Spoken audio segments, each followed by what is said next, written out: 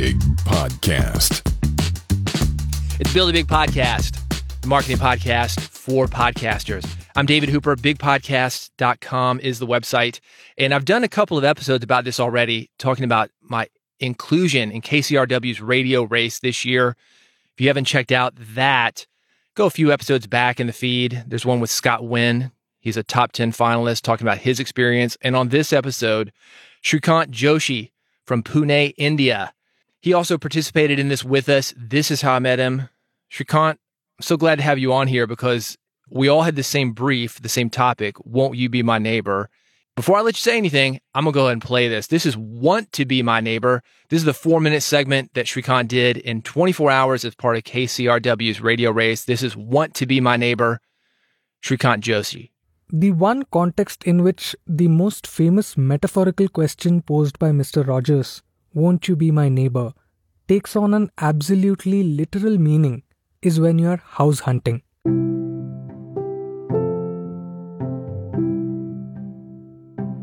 Of course, if you've moved houses, you know that there are tons of things to consider when you're house hunting. Like looking at different layouts and imagining where all your new stuff would go. That's Meghna, my sister-in-law, married to my younger brother Sagar. They both recently bought a home in one of the suburban areas east of downtown San Francisco. One day we were going house hunting and there was one particular society which I really liked. Tamil was like, no, I've been here and they don't allow Muslims. This is Kritika. She is married to Tamir. Tamir is Muslim. Kritika is Hindu. They both currently live in Pune, India, which is where I am from. This is a story of these two couples, Meghna and Sagar, and Kritika and Tamir, and their house hunting experiences in their respective cities. The house we saw in San Ramon. We said no over there because it was 25 years old. Plus there was a lot of freeway noise. The house was super beautiful, but it was like 25 years old, like she said. So we are looking for houses which are starting 2000, 2005-ish. It was our choice to not go and bid for that house. In Mumbai, it is very broker dominated. And the first thing brokers will ask you is your name, Automatically, they'll cut down on at least 20 societies. First is, I think, that stare you get when you say your name. There's like a pause, very Bollywoodish 2-second pause. Then they'll look at your face and, they'll have that calculation in their head. It's like, oh my God, Muslim, alert. I'm sure it starts from there. Like she was like, hey, why don't you put an offer for this house? Yeah. But at that time, we really weren't in a mood to put offer. And she, being an agent, was like pushing, hey, this house is really good. This matches all your requirements. Why don't you put an offer for it? And then she just come up with some or the other reason that, hey, this lighting is less or this backyard is too small. No, brokers are very blunt. See, the end of the day, they want to make money. So you can't blame them. They are not wrong. Owners have already informed them what sort of tenants they're looking for. So it's not their fault. Remember, our parents were supposed to come. We were looking for a 2-bedroom. Our landlord actually showed his second house, which was a 2-bedroom. But the layout was so damn weird. Like there was no way. Yeah. So but yes. what did we tell him? Like we told him, right? No, our parents are not coming or something. Yeah. We just made up some random decision so that he doesn't like force us to go for that house. Yeah, when you have only 4 options, people also kind of compromise and live somehow. They manage because there is no other option. Or you increase your rent and move in a better accepting society. If you talk to folks staying in the peninsula, they would say like, hey, why have you bought the house so far? But again, that was the way in that we had to do. Do you want to buy a bigger house for the same amount of money, or do you want to pay the same amount of money for a smaller house? If you're paying 1 lakh a month as a rent, then of course your neighbors will not care what religion you are. In case you are hoping for a moral to the story, there isn't one, to be honest. Do we really choose our neighbors? Or is it our neighbors who choose us?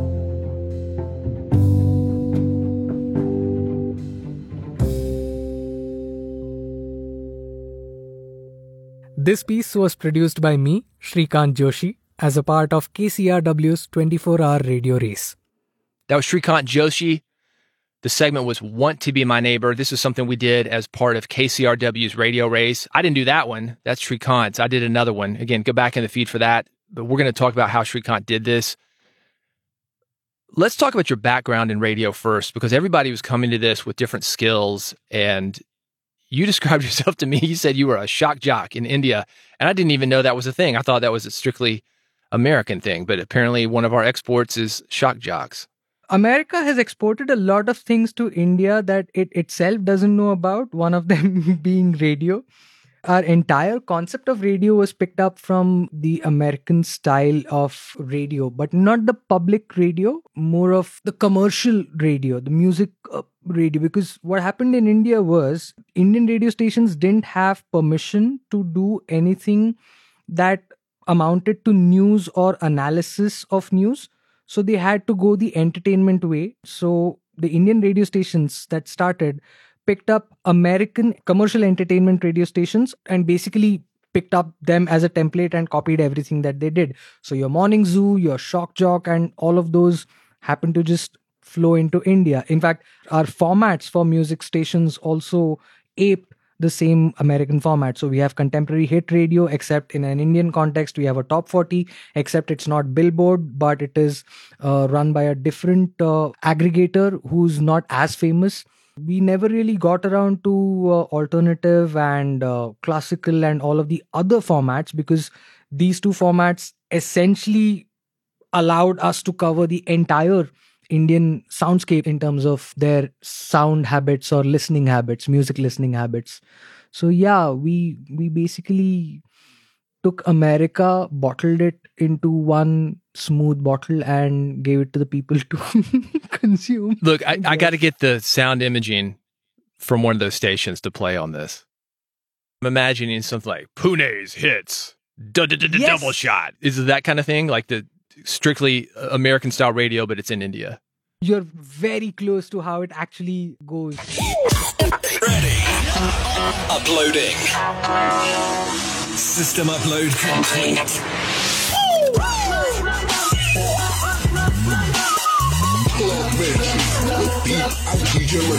Only on Radio Mirchi. It is at times like these that I miss my hotkey pad, where I would just go and something on the soundboard would play out. Yeah, right? But, yeah. It's cool that we have that in common, though. I think it's interesting, and I think it's an example of what we do as podcasters or radio people, in that I'm in a closet. I'm in a 5x8 closet. And you don't realize where your message is going. You may think that it's just a few people. Maybe you're on broadcast radio and it's a few people in your geographic area.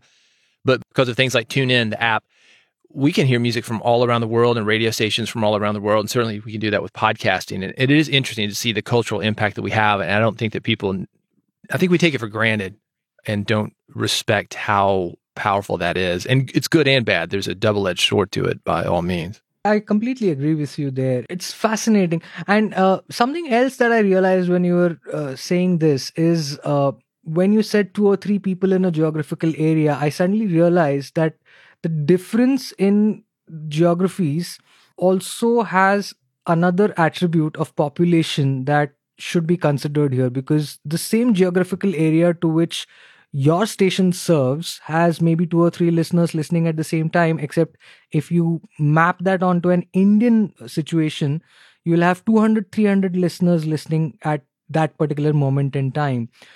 India as a market is so vast that even if you manage to capture a small slice of the market, you still have like a pretty big sample to go with.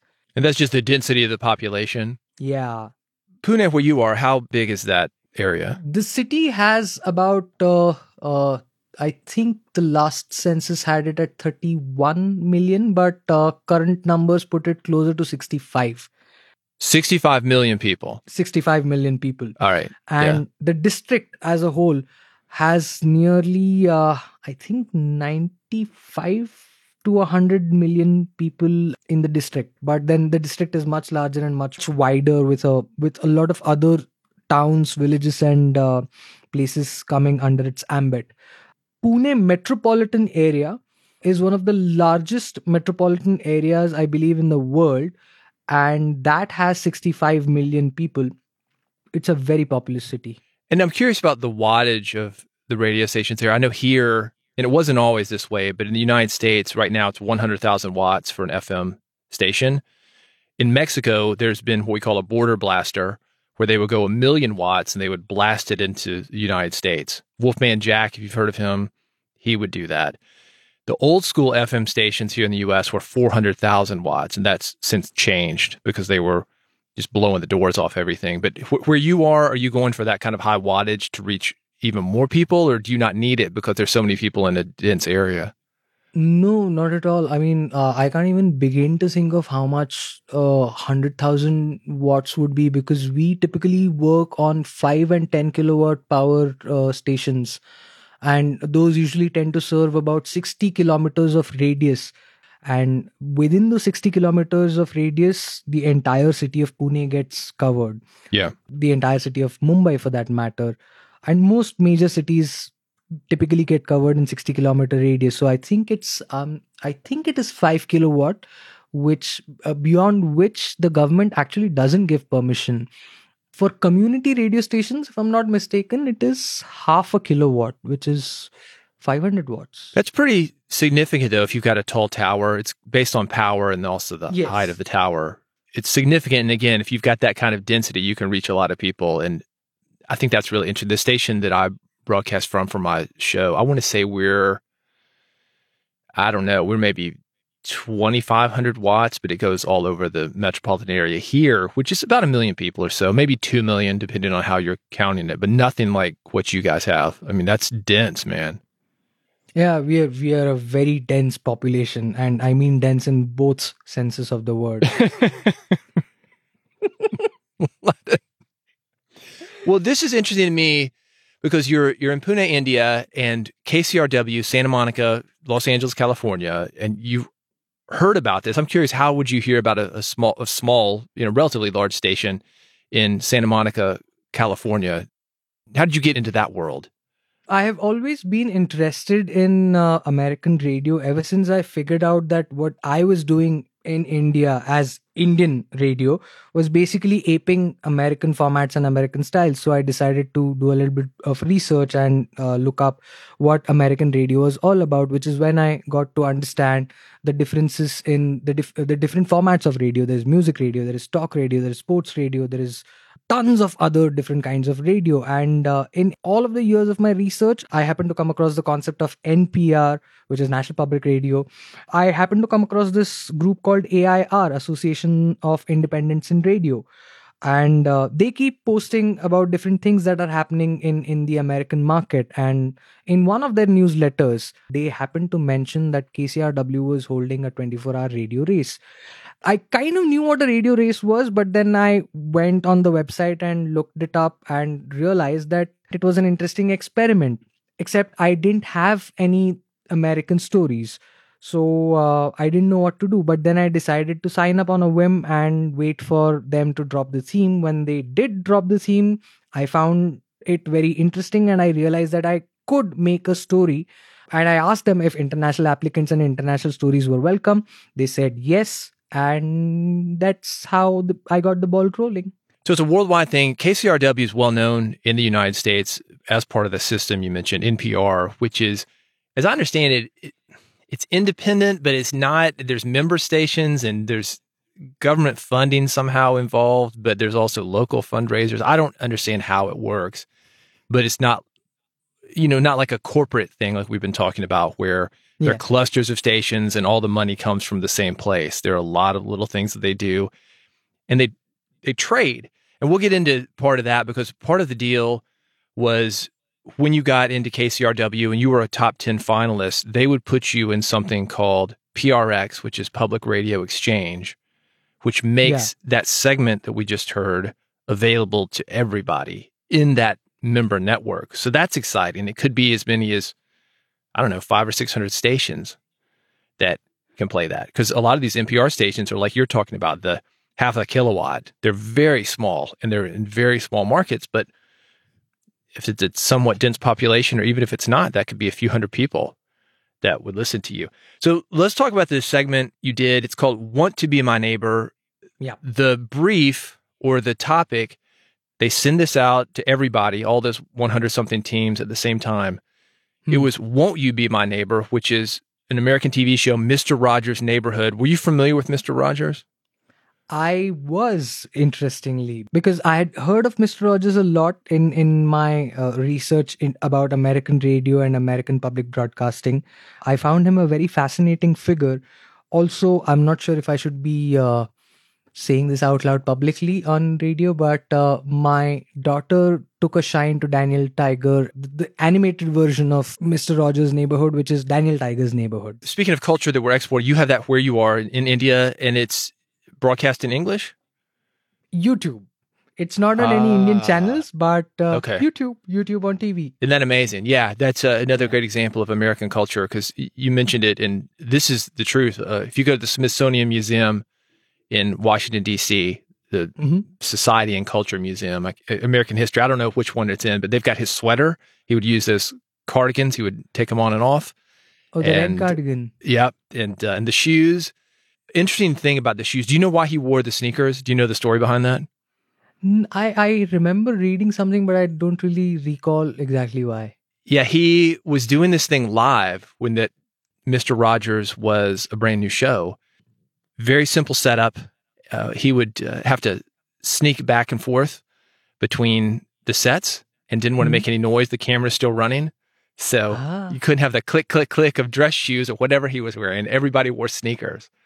It's also a symbol, I think. It's a symbol that, hey, we're on the air, or we're at home and we can relax, or, it's like a uniform that you put on. Definitely an element of American culture for kids growing up, especially like me in the 70s, and lives on. Yeah. The concept, it was sort of based on that. You had something called Want to Be My Neighbor. When you had that brief that was dropped to you, we're going to talk about the time zones in a minute, actually, because it was in the evening, or actually maybe even night at India. Yeah. You get this thing almost in the middle of the night. And did you have an idea of what you wanted to do right then when you saw, like, oh, I'm going to do this? Or tell me about coming up with the idea, because you only got 24 hours and you're getting ready for bed, or at least the people that you're going to interview are getting ready for bed. So that's got to be kind of a weird thing.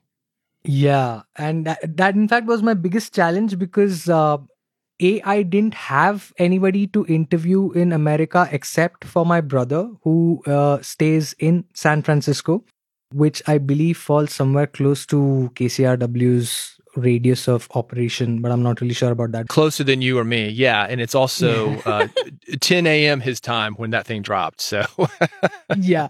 So they gave out the topic, Won't You Be My Neighbor, at 10 a.m., which was 11:30 here in India.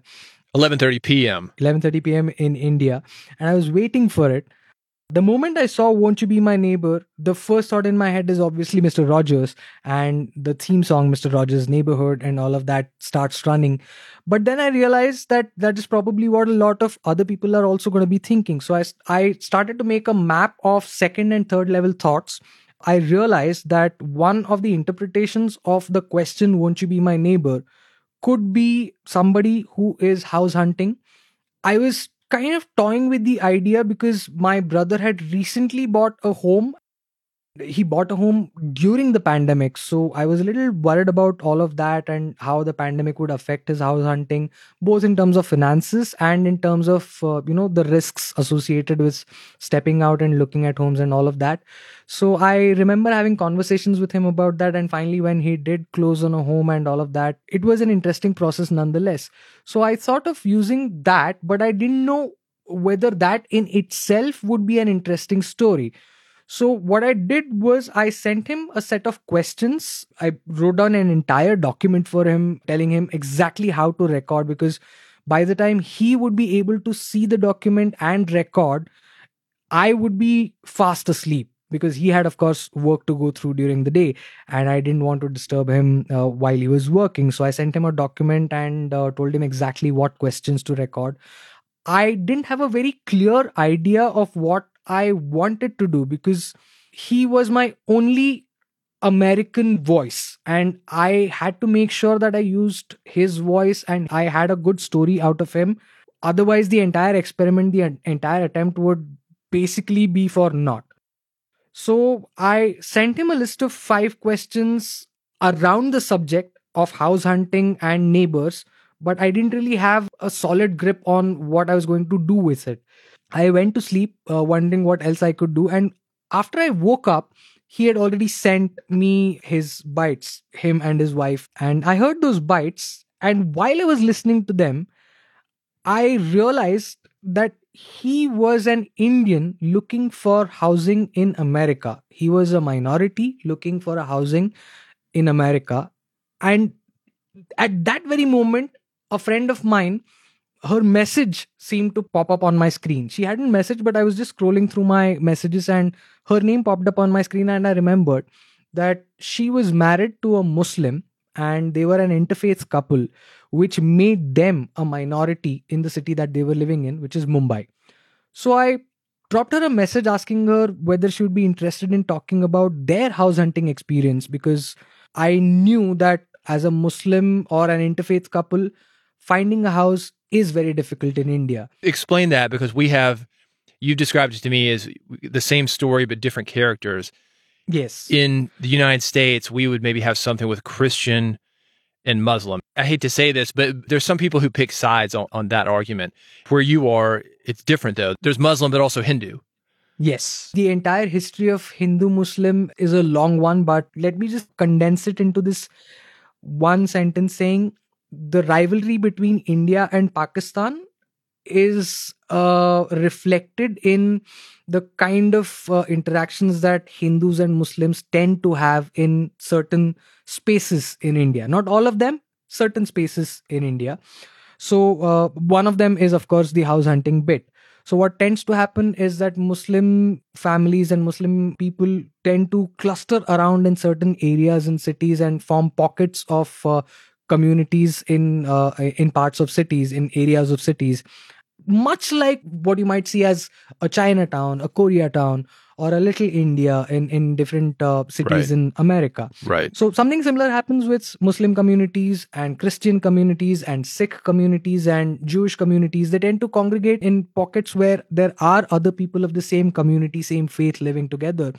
If you're not looking for a house in that particular pocket of the city, you're going to have a very difficult time finding housing.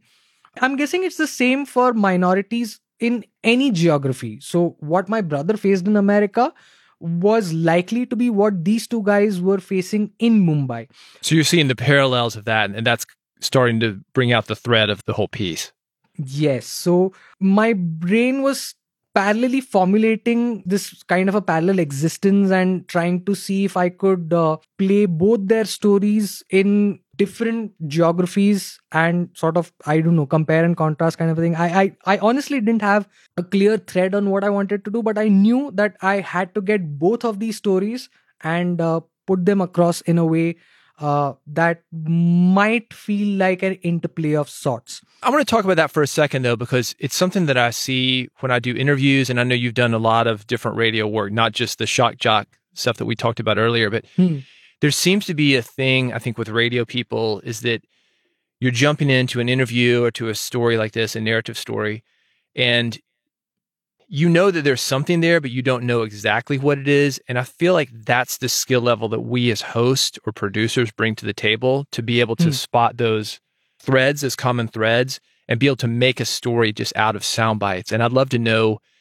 your thoughts on that, because there has to be an element of trust. And I guess over the years, you've learned to trust yourself that the story will emerge if you sit with it, or if you ask enough people. Talk more about just the level of trust that you have that this thing's going to work out without having everything worked out ahead of time.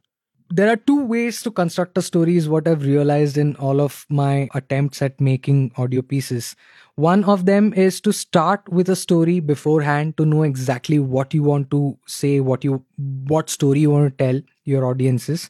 And that is typically when you have a person in front of you and you know exactly what you want to talk to them about. So for example, if you look at everyday heroes as a concept, people who are in your society, like Sean's story that you did for your radio race entry, you knew Sean, you knew his story. You had to, of course, speak to him and elicit the story out of him. But once you had spoken to him, you knew exactly how the story was going to progress. That's one way of making a story, is what I've realized, where you know what the main elements of the story are, what the three acts, so to speak, of the story are, what the hero's journey of this story is. And the other is something that I learned from How Sounds, Rob Rosenthal's podcasts, and a lot of other people speaking on the same topic, is where you let the tape guide you. You basically collect a lot of audio, you collect a lot of tape, and then you listen to the tape and pick out moments of the tape that are really, really specific or that catch your ear. And then you take all of those bites and try and weave a story out of them. And that is what I believe is called letting the tape guide you. So that is what I had to do, because I didn't have a story to begin with. If I had a clear story to begin with, I wouldn't have had to worry about the tape guiding me, because then I would kind of force the tape in a direction that I wanted. But thankfully, because of the difference in time zones and because of the way the whole thing got set up for me, I was lucky enough to find really good bits of tape to basically slap together and construct this final output that you guys now hear as a final product. A question about that, because you're going to bed at India time. Your brother's in San Francisco area, and you have to trust him to get that on tape because you've only got so much time. You've got this 24 hours. How did he record his bits? Did you have to explain to him bit by bit, step by step, this is how to record this? Because you were really trusting that, in addition to that he would have a good story coming out of his mouth. Yeah, it was one of the few times I blindly trusted my brother and he actually came through. No, I'm just kidding. He's actually a very, very sweet guy, and he's always come through for me. And I knew that he would definitely come through for me. Also because I have subjected him to a lot of my audio experiments before. Okay. He was experienced. Yeah, kind of experienced, but I'm slightly, and I'm not sure if I should say this word, but I'm slightly anal about things. Yeah. So perfectionist. Well, that's just sugarcoating the truth. But yeah, well, that's what a good producer is. You're taking charge. You're taking charge. So how did they do it? What equipment did they use? Did they have specialized stuff already? Did they have a microphone? Just a phone? Just a phone. And you already knew this from your experimentation, that the new phone mics. Did you use just a voice memo or a special recorder? I had already experimented with a few small bites for my audio experiments before. So I knew the kind of phone he had, the kind of audio he was able to produce. And I knew that there were apps that did good noise cancellation by default. One of them being the app that I asked him to download, Dolby On. So I sent him an entire document giving him step-by-step instructions on which app to download, how to start recording, when to start recording, how to ask questions. So I made my brother and his wife, my sister-in-law, to sit across from each other and ask each other the question. So if I had to patch in my voice as a question, it would not feel awkward and it would still feel like they were answering my question, even though they were answering each other's question. Right. Because I needed to make sure that it still formed sort of a conversation if I needed it to be that. Because at that point, I didn't really know. That's something I want to point out, that you're thinking ahead. As I say, play in chess. You're a few moves ahead. You've already done the experimentation. You've already done enough production to know, here's how to work with certain audio clips, or here are my options for working.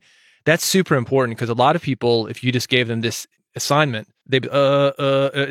I'm always amazed, these things like radio diaries. I don't know if you've heard that, like how they're able to work with the tape they get, and they must train people. And I don't think that's insulting to people for you to tell people exactly what you want.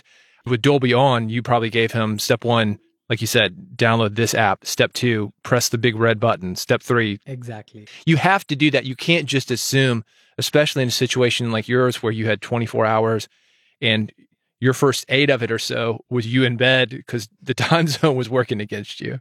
Yeah. I started my radio race inverted, where most other participants in the same geographies in America, they got to think about their ideas, flesh them out, work them out a little bit on whiteboards, and make mind maps and whatnot for the first 6 hours. I had to be absolutely sure of what I was looking at before I went to bed, because whatever output I got at that point would be my starting point, because where I would start, my brother would be asleep and I couldn't wake him up to get more audio out of him. So I had to be absolutely sure that whatever audio I got out of him was audio that I could work with. It was imperative for me. At that point, if I didn't have good enough audio, I wouldn't have been able to do the radio race. I can tell you that for sure. Well, you would have had to restart. When I talked to Scott Wynn, the thing that he did is he had 1, 2, 3, or 4 ideas. The first couple of them didn't work out. That's one of the things I felt lucky when I interviewed my guy, Sean, is that I was able to text him. And within 90 minutes of getting that brief, we were rolling tape. And that was only because he's like, okay, I get off work in an hour. Can you do it then? I'm like, okay, cool.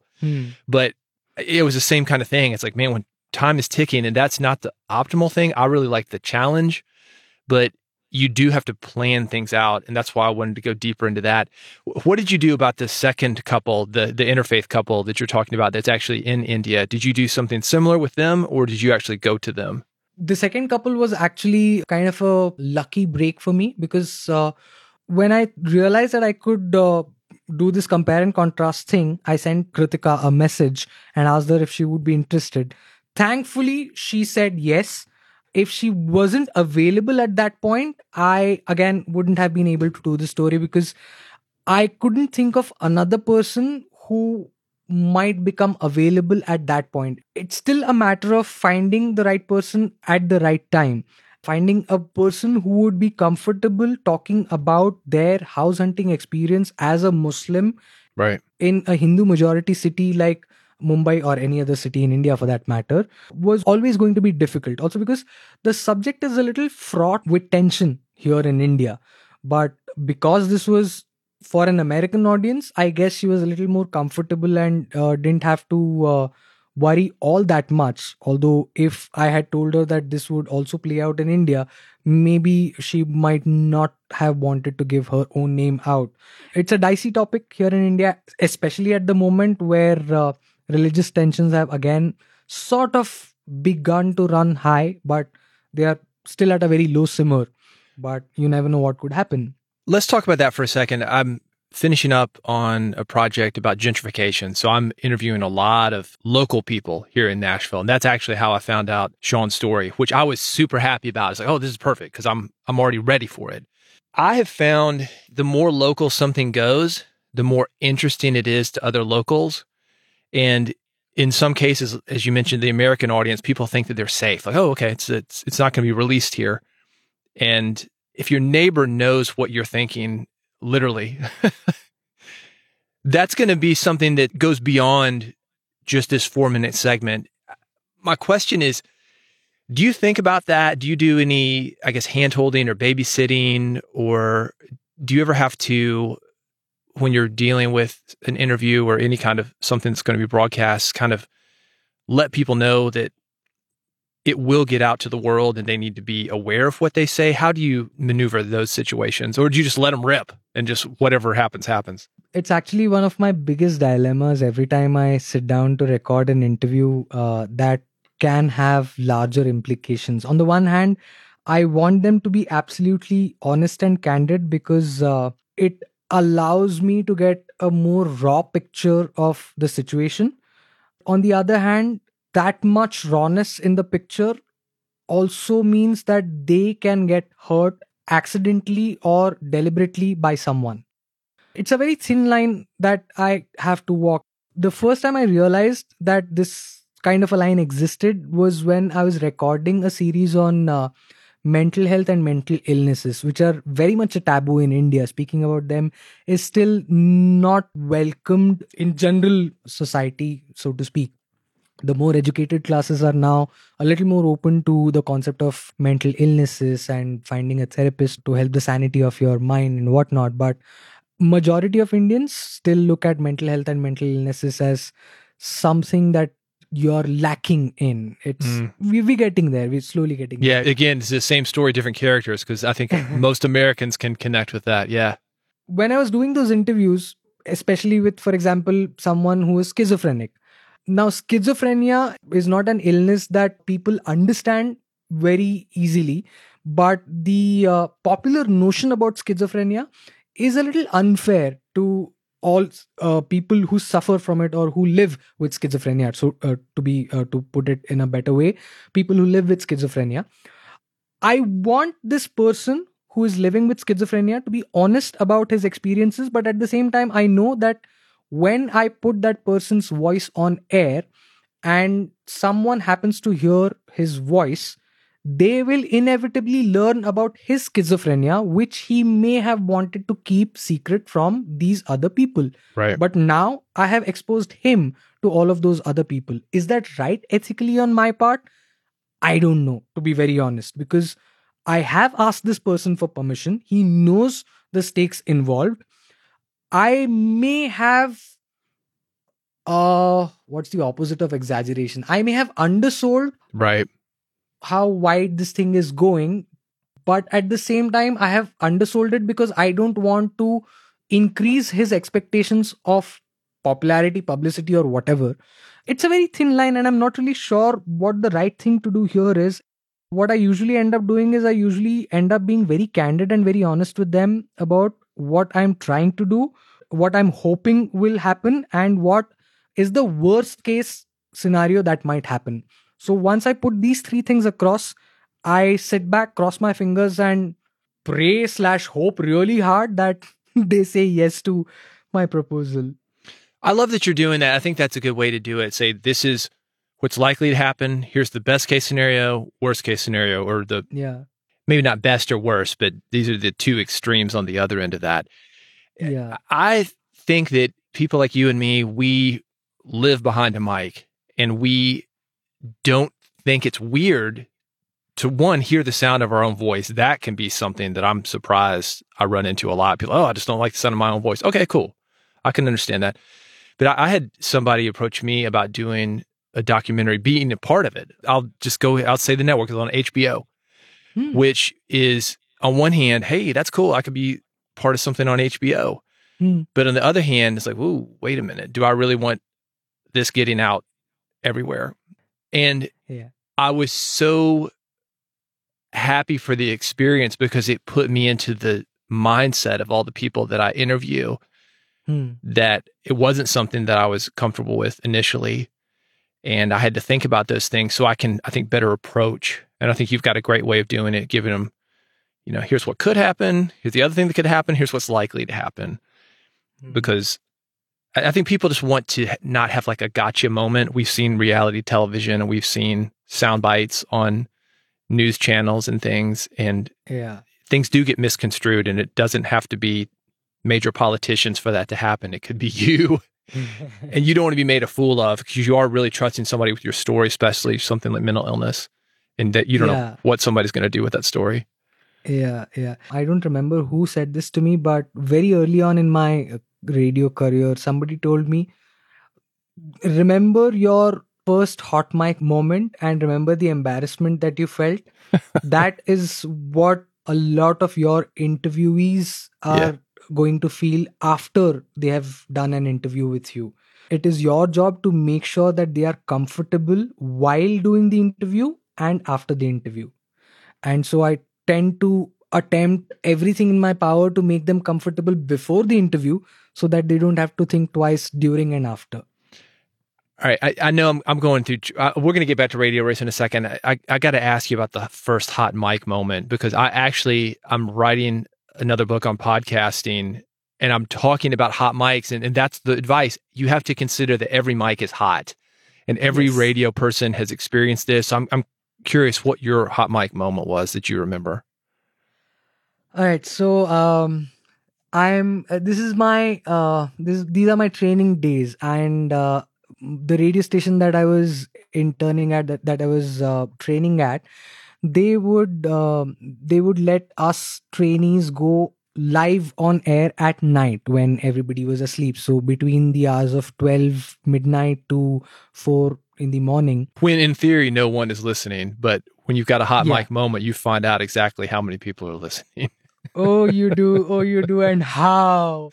So the whole idea was for us to get comfortable with the system, to get comfortable with the software, to get comfortable with the console, the faders and whatnot, and basically get to a point where you can manipulate the whole thing, because you get 90 seconds to be on air and you have to play hooks of songs. You have to do your talk spiel, and at the same time, if you have calls coming in, you have to take them on air and then play them out, because live calls weren't allowed at the radio station that I was working in. They were always deferred live, as in we would take the call, edit them out for clarity and crispness, basically pick out bytes that we needed, and then we would play out just those bytes. Right. So what used to happen was, once the mic went off and the songs were playing, we would start taking calls from people. And it was at that point that I realized that there are a lot of night owls in my city of Pune who loved listening to radio and who would very gladly talk to a radio show host who had opened their phone lines.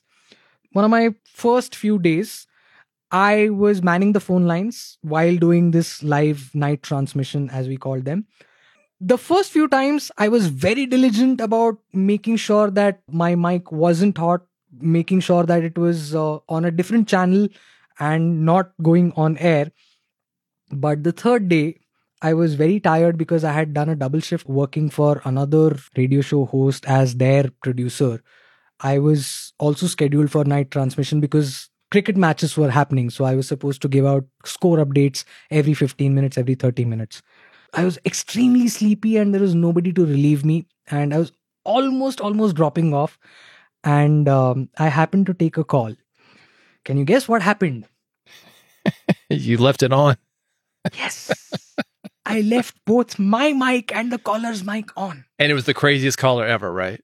It was, I don't remember the caller. All I remember is my cell phone ringing constantly while I'm taking the call. And I'm like, boss, I'm taking a call. I'll call you back later. He's like, your mic is on. Switch it off. So the boss heard you. Yeah, that's probably the worst guy to hear you. Yeah. The boss heard me. The entire city of Pune that was awake, or rather the awake parts of Pune heard me. They heard my boss screaming at me through the phone. Yep. Yeah. Well, the facade of you being the slick radio host was killed on that evening. It was, but then it also helped humanize me to the rest of the listeners, because they realized, well, this is no god. This is just another idiot like us, sitting late at night working his ass off. Casey Kasem said the same thing. If you've heard those Casey Kasem tapes, I don't know if you're familiar with him, America's Top 40. I know Casey Kasem. I've never heard any Oh, of his tapes. I will get them for you. But if you look up, Casey Kasem death dedication, and he was mad about coming out of a Pointer Sisters song. It happened to be an upbeat number, as he said, and going into a death dedication. He didn't think the pacing was right. Now, we're up to our long-distance dedication. And this one is about kids and pets and a situation that we can all understand, whether we have kids or pets or neither. It's from a man in Cincinnati, Ohio. And here's what he writes. Dear Casey, this may seem to be a strange dedication request, but I'm quite sincere, and it'll mean a lot if you play it. Recently, there was a death in our family. He was a little dog named Snuggles, but he was most certainly a part of... Let's start again. From coming out of the record. Play the record, okay? Please. See, when you come out of those up-tempo damn numbers, man, it's impossible to make those transitions, and then you got to go into somebody dying. You know, they do this to me all the time. I don't know what the hell they do it for, but damn it, if we can't come out of a slow record, I don't understand it. Is Don on the phone? Okay, I want a damn concerted effort to come out of a record that isn't a fucking up-tempo record every time I do a damn death dedication. This is a last damn time I want somebody to use his fucking brain to not come out of a damn record that is that's up tempo, and I got to talk about a fucking dog dying. Boy, this is fucking ponderous, man. Ponderous, fucking ponderous.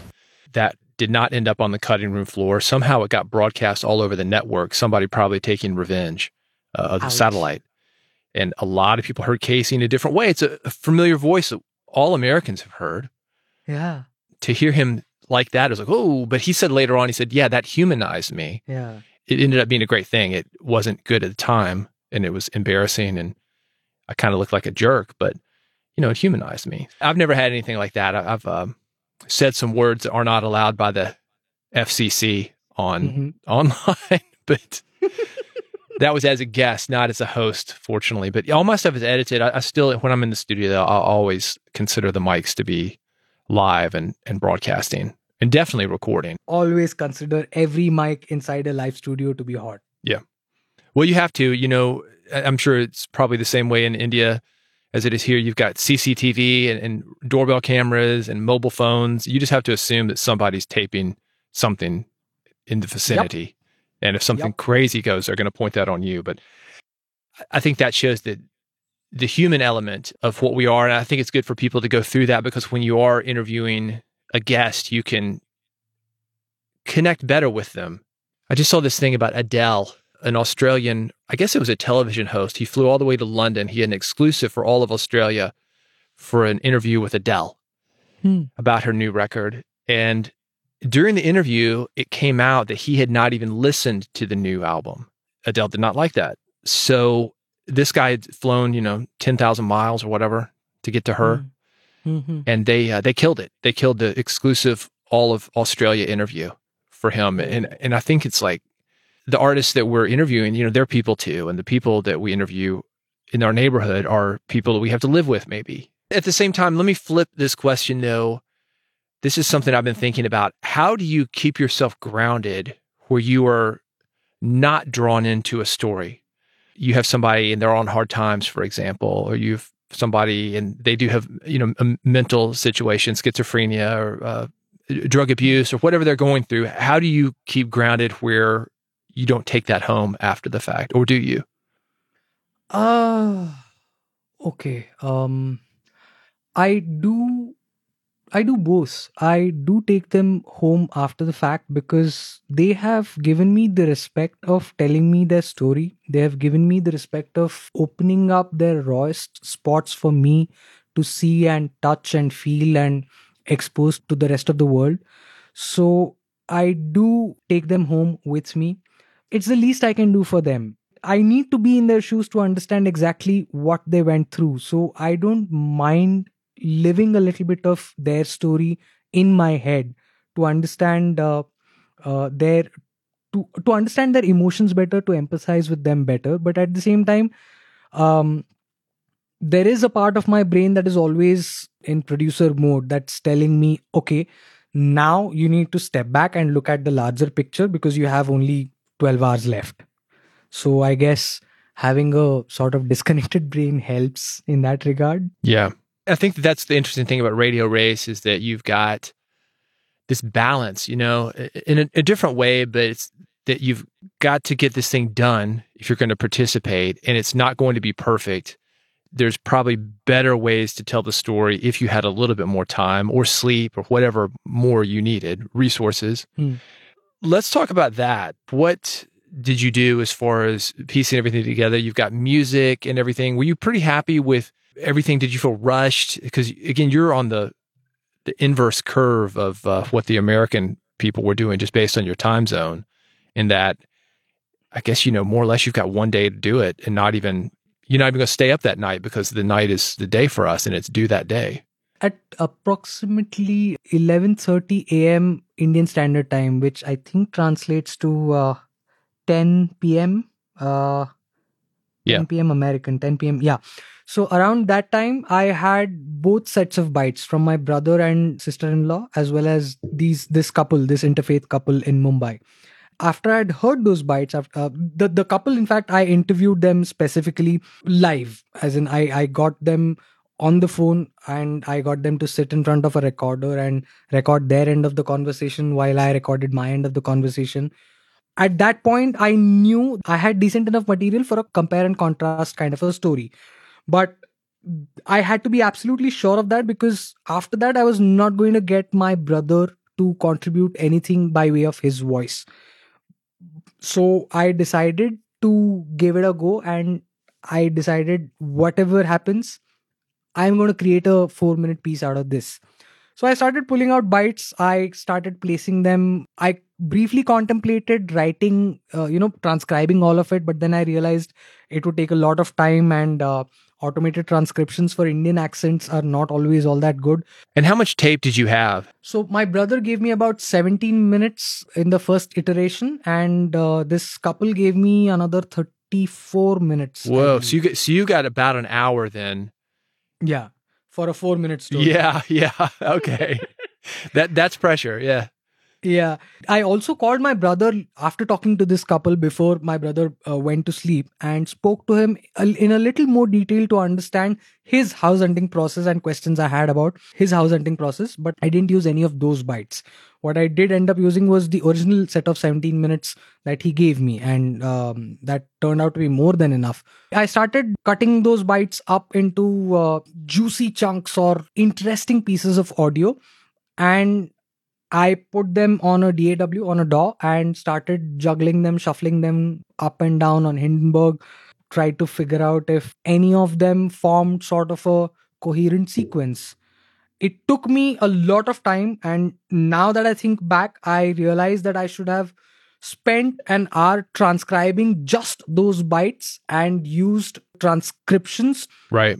and then make audio out of it, Right. which would have been much better and much quicker. But well, live and learn, I guess. Yeah. Yeah. Well, you would think that, hey, I've only got 4 minutes here. I can remember 4 minutes worth of stuff or about, and then edit it down to where it is 4 minutes. But yeah, it starts to get really complicated when you've got, especially that much tape at the beginning, because some of it's gone. You've already made the decision, and it's not even part of the story anymore. Or you've got to go back and look at it because you think, oh, I could have used that tape that I cut previously. So it can get pretty complicated. It did get complicated. In fact, I have now decided that once I have bytes that I want to use, I will first transcribe them. Yeah. And then start working on a textual story, and then convert it into like an audio kind of a thing. Right. I will still play with the audio. I'll still try and figure out if I can extract some more out of the remainder audio, the one that I've discarded and stuff like that. But text-based storytelling first, audio-based storytelling follows. Well, something that I'm doing for this big documentary project that I'm working on, and we're talking dozens of interviews, and the interviews could be an hour or two, is I'm going through all of the audio, and I'm taking those sound bites, and then I'm throwing them into buckets. Yeah. So I've got one about sex, one about drugs, and one about rock and roll, let's say. And then what I can do when I'm on the rock and roll segment, then I'm going to transcribe those, and just those, and I know the basic topic of it. I kind of did that on my radio race, and that one of the things, Tasha Limley, who's with the local NPR here, WPLN, she had helped me. She said, basically, you've got 3 stories here, and I had segmented things very, very similarly to that, like the beginning, the middle, and the end, let's say. And it's one way of working with stuff, but in the end, man, when you got that tape, you can imagine, and I'm just thankful it's not the old magnetic tape that we used to have, where you had strips and strips of tape, and that's what they used to have to do, and just hang it up and then splice it in. And at least we've got that, and we can move it around. Hindenburg is great for that, so I think that was a good choice on your DAW. I'm actually a Magic's Vegas Pro user, but I've recently shifted to Hindenburg because of some of its interesting features, which is basically the fact that it allows me to group individual bits of audio and keep them aside as ready to insert pieces that I can then juggle around, shuffle around. Well, that's kind of the bucket, I suppose. I'm it is. Somewhat familiar with Hindenburg. I've got a copy of it, but have never really used it. But it's made for this kind of stuff. That's the thing. It's like people, they've got preferences. Pro Tools, a lot of my guys that have been in music, they stick with Pro Tools. I think it's overboard. I think just for something like this, like a narrative piece, I think Hindenburg's perfect for it. Although some people would argue that it's not as powerful as far as some of the hardcore audio. And I'm like, it's good enough for this. And it's even better for the narrative form. At the end of the day, it boils down to what your editing process looks like. My editing process is basically collecting bits of audio and then moving them around like a jigsaw puzzle to see what picture comes out the best and brightest. A lot of people use Hindenburg differently than I do. It's all a part of what working process they have and how that particular software fits into it. A lot of people I know do their editing solely and purely on destructive editors like SoundForge or Isotope. I don't know how they do it, but apparently they do. Well, I do it. I'll tell you why. I think it forces me to make a decision. And I see a lot of guys like, well, I could do this and I could do that. And I can always go back and I've probably got the clip that I can re-import, for example. But I can see, I used to be more pro destructive editor with like a linear interview. And then I did this radio race project. I'm like, I can kind of see why these guys like the non-destructive. It does force you to make a decision. Then you're like, hey, I just got to move forward. I can't. Sometimes I think people get caught up. They spend too much time on something and then they don't pace themselves. Did you have that issue at all? Did you find that got 2 hours left? Oh my gosh, I've got to get this thing done. I should have not spent so much time on this other thing. With the radio race, I did definitely have that problem because I hadn't transcribed and till almost 8 p.m. here at night when the deadline was 11:30.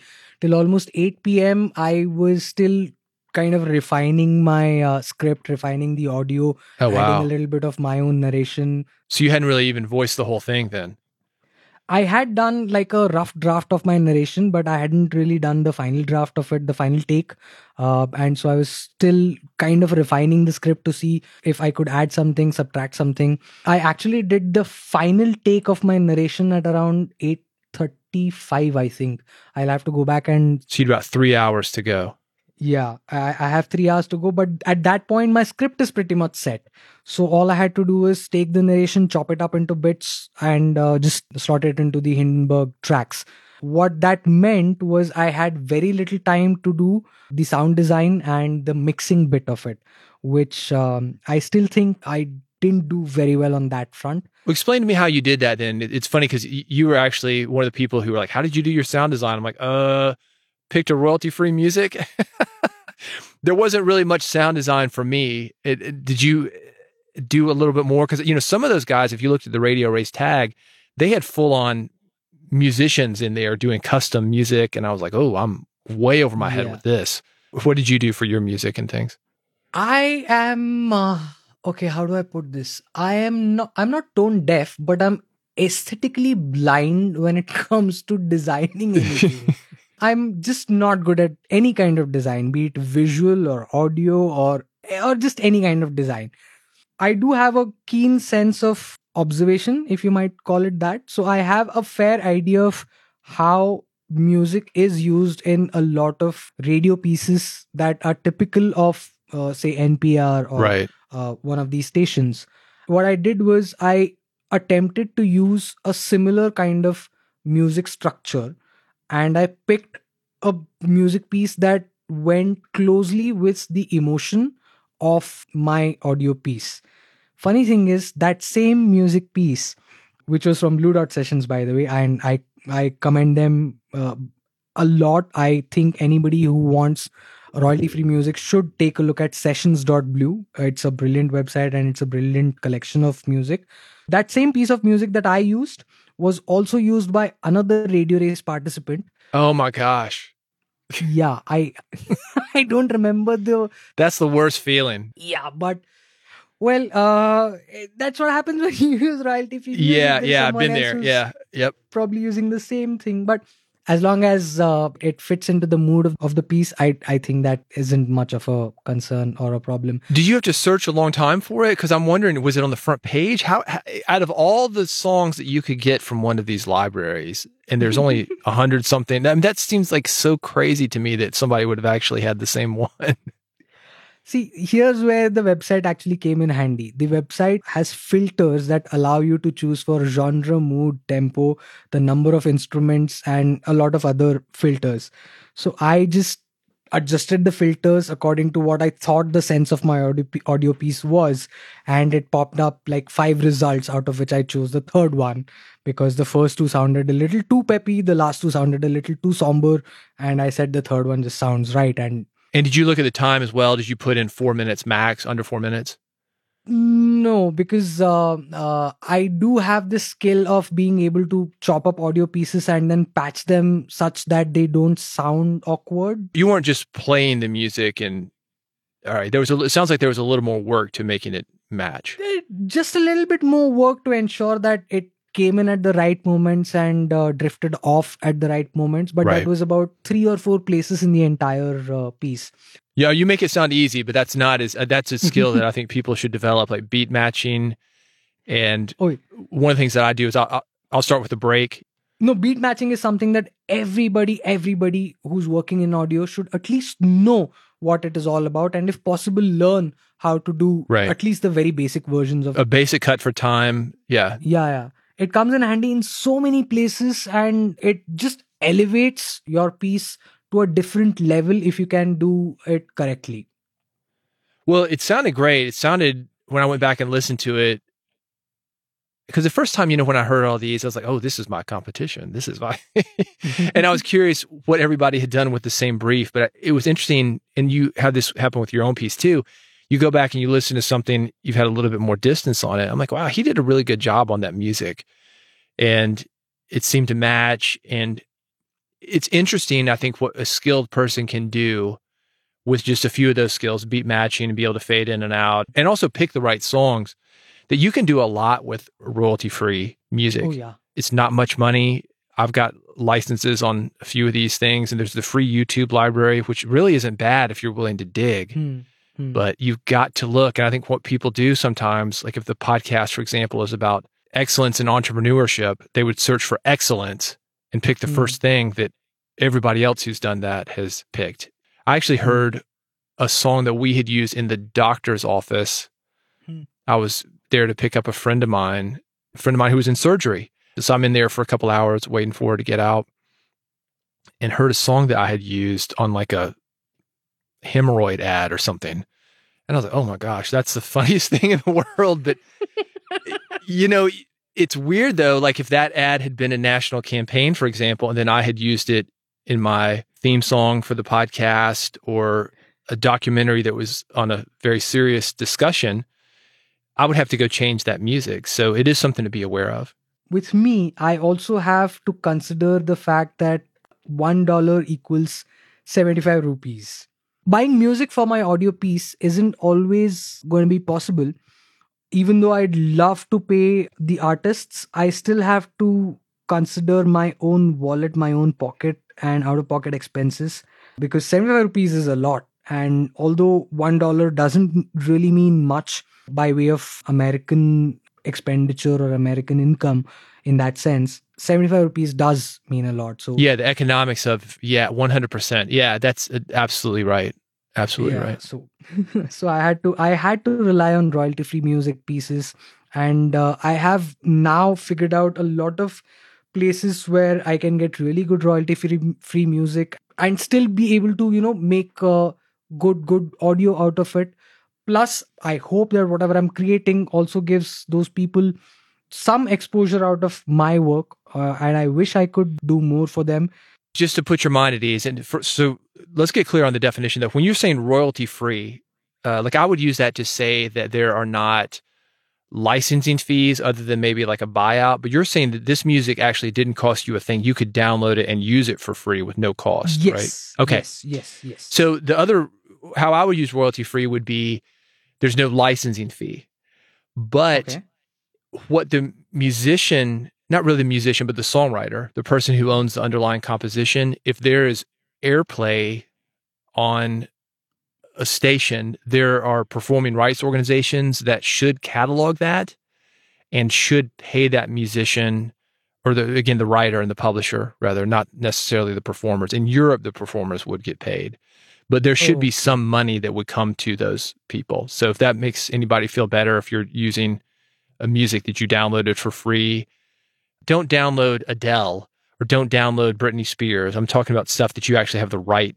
to use for your podcast, but somebody in theory is going to get paid. And obviously it's sort of cool. I think as a musician, if I threw my stuff up there, if somebody actually used it, you want your music heard, just like we want our podcast and our radio things heard. So sometimes there's a secondary payoff for those guys too. That's what I'm hoping I did. Of course, Blue Dot Sessions is quite popular among the podcasting circuit. They are associated with a lot of very interesting podcasts as well. I believe Reply All occasionally uses their music, and a couple of others also do. from what I remember on the website, you were allowed to use that free as long as you gave them credit, as long as you attributed them in the show notes or in the description, or I think also in audio. Yeah, that's how the YouTube one is. You have to just attribute, and it's usually, I think, in the episode notes. That's kind of the Creative Commons license. Sometimes they'll release through that. But yeah, I mean, it's a good way. You may be talking about Breakmaster Cylinder, and there's another guy, and I cannot remember his name, but they actually did a documentary on him. He is probably the most played artist on the internet for this kind of stuff, but nobody would know his name. They did a documentary on him because several years ago, he just decided to make his music available to people. What's happened with him is so many YouTubers are using his music. He's getting those royalties that I'm talking about from BMI, ASCAP, whatever his performing rights organization is. And he's also getting things like Reply All, where they'll hire him for custom music. So he's become known as sort of the Reply All would have something like internet culture. He's a quirky artist. So when you hear a funny song like that, like it's mailbag, it's like they call him. And he's making money from that, but he's not making money from maybe something from the library he put out. But this guy just likes to do music, and he found a way to do it, which I think is amazing. Yeah, I agree. Yeah, it's incredible. So, and sometimes, believe it or not, people like to look up that stuff on Spotify and stream it, and they make royalties from that as well. The Reply All did that interesting thing about hold music from your telephone. Yep. And that was probably like a buyout, but there's somebody out there that, would listen to that on Spotify. They just like it. So apparently there were people who did, and that music raked up a lot of listens on Spotify. I remember that episode. It was quite fun. Yeah. Well, I love it because, that's the business I was in for so long. It is interesting though. I think that, you have a lot of people, Spotify just released their Pod City, which is a huge campus in LA, and they released photos of it. And I posted some of those yesterday. People, oh, sure, because you're not paying artists. It's like, well, they are, but it's such a complicated thing that the technology is moving so fast, faster than we can figure out a way to get everybody paid. And it's old system versus the new system. I'm actually a little worried about Spotify and the pace at which they're buying things. Consuming the competition. Yeah. They're devouring it literally. You finished this thing up, you made the decisions, you got the music, you somehow got this thing down to 4 minutes miraculously after an hour of tape. And that's one of those things that I'm still amazed any of us did that, because it's not easy. What would you do differently, and what will you do differently next year? Because I know you're going to be doing this next year. One thing I definitely want to do is get another person on the team, at least one, hopefully two, to use as A, soundboards, and B, work mules. You're going to have a 24-hour operation here. You take one shift, get you some Americans, get you somebody in Australia. Yep. I wonder about that though, because, I was going to partner with two people. I had an engineer I was going to partner with. I was going to partner with my friend Tasha from the NPR affiliate I mentioned. And she was available to me a little bit. She said, call me or whatever. And we did, and text me if you need any help, if you get stuck. But one of the things that I really appreciated doing it alone was that I didn't have to ask permission to make a decision. And how do you think that would affect you? I understand the benefit of, like you said, we're having your work mules, getting that team on it, buddy. But I think the decision-making process would be a lot more complicated. Are you pretty good at working with a team like that? Have you had that experience? And how's that better than working alone or worse? It has its own set of advantages and disadvantages, but one huge advantage would be I wouldn't have to do all the thinking myself. Having another person would let me think different things. Yeah. Because that other person would come with their own point of view, with their own perspective, and that would either enhance my own perspective or tell me why my perspective wasn't right. What happened with me making my own decisions was also I had to make a lot of decisions in a hurry, which would probably not have been the case had I had another person working with me intellectually on the problem. Two heads are better than one and all of that, I would definitely want to try it out next year with another person working with me and, sort of collaborating with me on the project. But this other person would have to definitely have different skill sets than my own. Yeah. Well, it's funny you say that, because when I had heard your piece for the first time, we were talking about it. And what I thought about when I thought about San Francisco was the crazy .com boom there and how housing prices have gone crazy and people have been pushed out of houses. And that area, if we think about gentrification, we think about housing, San Francisco is one of the ones that we use as an example here in this country. And you're like, oh, I hadn't thought about that. It was interesting to me that you could look at it from a completely different perspective. And I think that's the interesting thing about Radio Race. And one of the things I was so excited to listen to at the very end was the different perspectives that everybody brought to that same question. And I do think that working within a team, within a single episode, it can make the thing stronger because you're able to push back against those things and find problems and strengthen those problems. So yeah, that would be an interesting thing, I would imagine. And I agree with you on having different skill sets, because if you can bring somebody in who's great at music and that's one thing off your plate, one less thing for you to worry about. Exactly. And especially when I know that I'm not good at music or any kind of design. Well, no. Well, I'm cutting you off there because I think the music worked great. And it's interesting to me that where you found it, especially working with the limitations, which I think that's probably a great way to just wrap this whole conversation up, is that we had 24 hours of limitation. We had a topic limitation. You had time zone limitations that I don't know if that was bad. Maybe it's good. I mean, sometimes limitations are great. It was just such a fun experience. I almost didn't do it because I was working on this book and I'm working on this big documentary project. And I thought, I don't have time to put a weekend to this. I'm really glad that I did. I met guys like you, met guys like Scott, met this great community. I'm like, okay, this is cool. It's really fun to have like people that are passionate about something. They're going to jump in on a weekend, even though it's not paid. I didn't care about the prizes. Bragging rights would be nice. Top 10, you got it. So you got some bragging rights. And, it was cool. It was cool. I'm going to encourage a lot of people to get involved in it. I'd like to do my own, honestly. I'd like to organize one, but I don't have the draw of KCRW. Let me know. I'll probably be the first one to send in an entry. Well, it might be just you and me then. It'd be with 2 entries.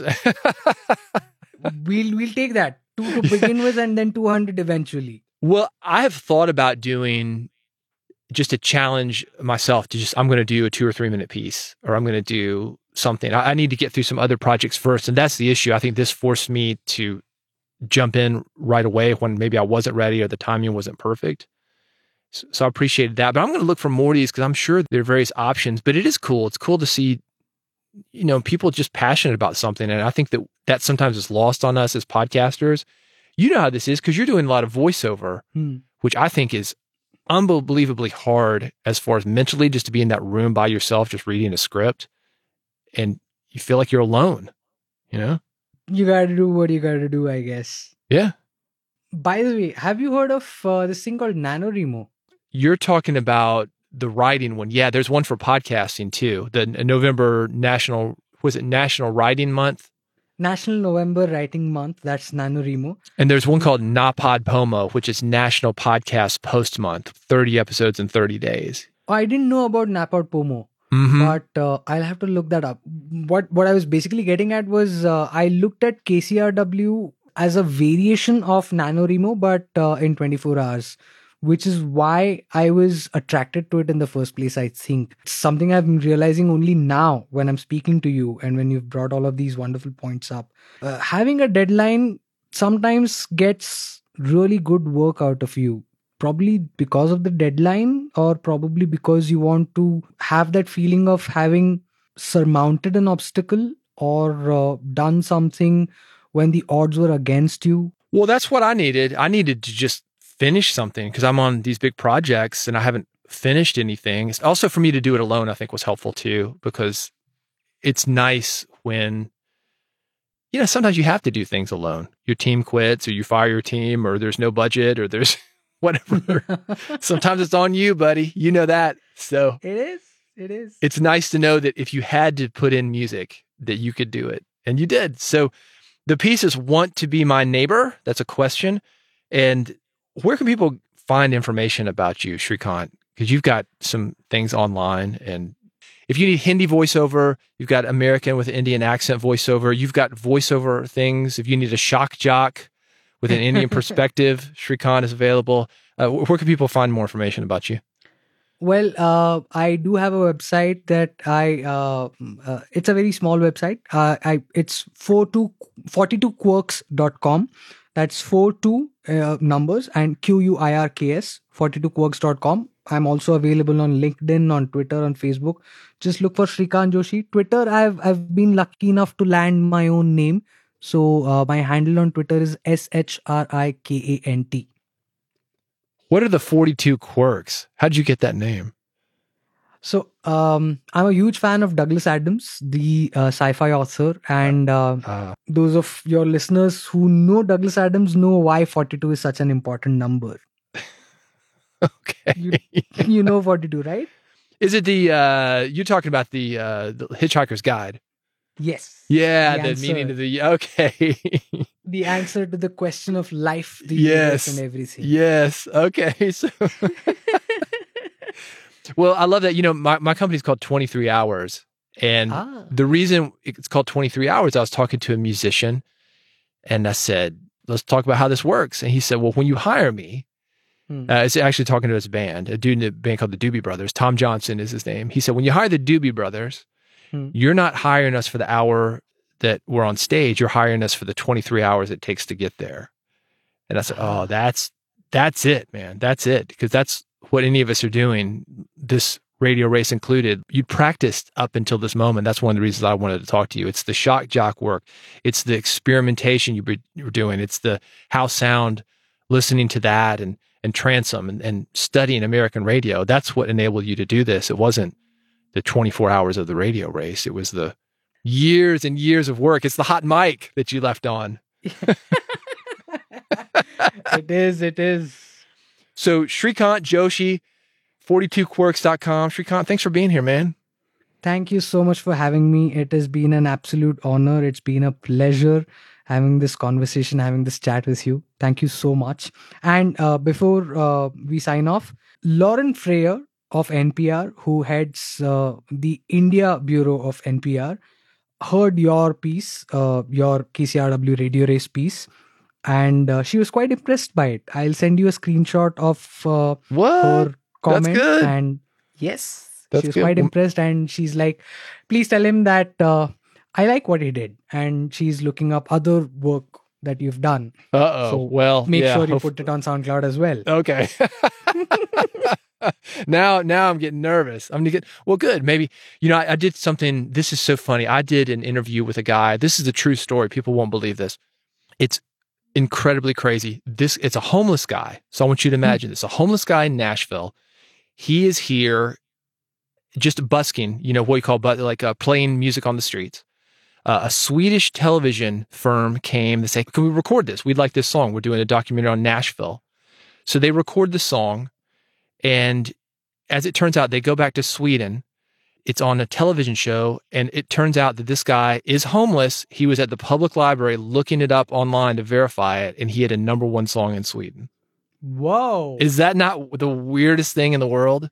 Wild. Yes. And I mean, I love stories like that where like somebody, they hear something and they resonate with it and then they spread it. Yeah. And you just never know. You never know. So yeah, well, thanks for passing that along, man. That's fantastic.